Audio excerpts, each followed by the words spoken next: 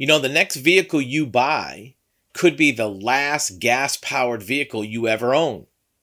On the other hand, the next vehicle you buy could be the last electric vehicle you ever own. What do we mean by that? Well, as you know, there's a lot of pressure coming from government agencies, auto manufacturers, all kind of places to switch everybody over from gasoline to electric vehicles. Whether you agree with that or not, whether you subscribe to that idea, that's what there's a big push for. The question is it going to stick? It's still unknown whether or not the logic or the business model of electric vehicles is going to work. Is there enough chargers, or is there enough capacity? Is there enough people that want to buy them?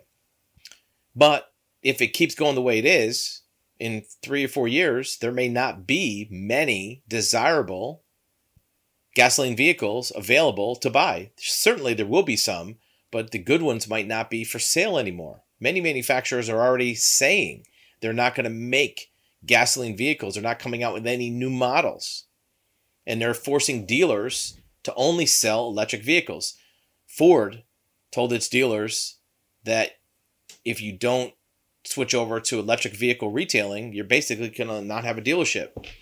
Buick told all its dealers, we'll buy you out if you don't sell electric vehicles.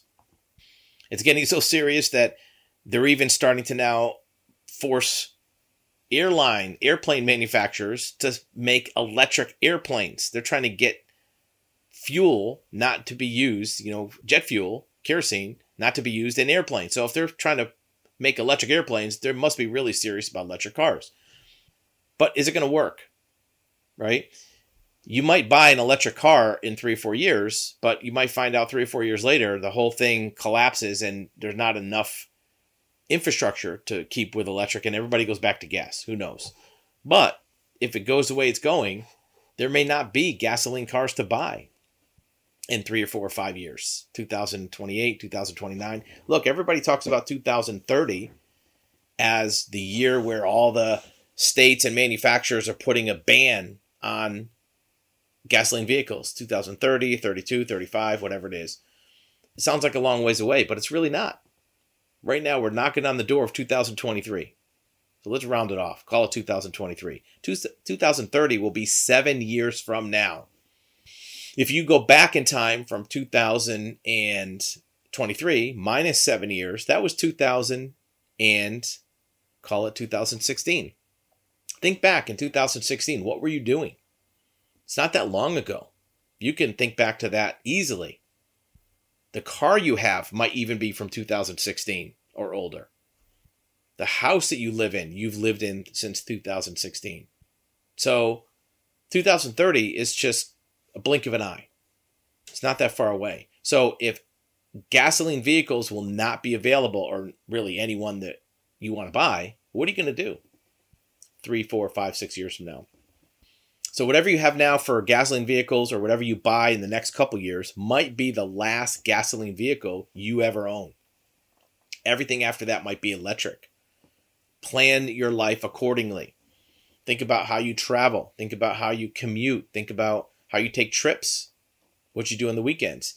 It all might change because you don't think about it every day, but your fueling and refueling regimen is based on driving a couple hundred miles, stopping for a minute, filling up, driving another few hundred miles, right? You don't really have to plan a lot of time to refuel or re-extend the range of your vehicle. You don't have to plan for time. Forget about the availability of chargers, right? Because that's a whole nother story. Gas stations, you can't swing a dead cat and not hit a gas station, right? Gas stations are everywhere. When you're driving most places, every minute or two you hit a gas station.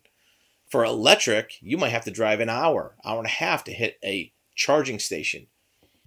Certainly there may be more of them in a few years. Not as many as gas stations, certainly, but there will be more of them. But having one available isn't really the issue, is it? When you fill up for gas right now, it takes you a minute or two. What if it takes you an hour or two? How is that going to change going for a weekend trip? How is it going to change going for a day trip? What do you do on a Saturday? You drive through the country, you go look at the fall leaves, you go skiing. How is that going to change that trip if you have to add 2 or 3 hours for charging time into that schedule? Do you leave yourself 2 or 3 hours extra time in your trips now? You might have to in the future. Do you have a plug-in charger in your house? You need a 240 circuit, same as your dryer, your range, hot water heater, air conditioner, in your garage. Maybe you might want to do that now, because the cost of doing this is going to go up in the future. If you can get an electrician to run that now, it's still going to cost you money, but having that in your home, if it costs you $500 or $600 now, it might cost you $1,500 to $2,000 3 years down the road. That might be a good investment. Whatever you're getting your investment in stock market or your other, interest rates, saving $1,000 in 3 years on a $500 investment for a charger might be the best rate of return you get on anything. Something to think about. Put your comments below. Let us know what you think. Do you think this EV thing is going to happen, or is it going to backfire and we'll all go back to gas at some point in the future? Put your comments below.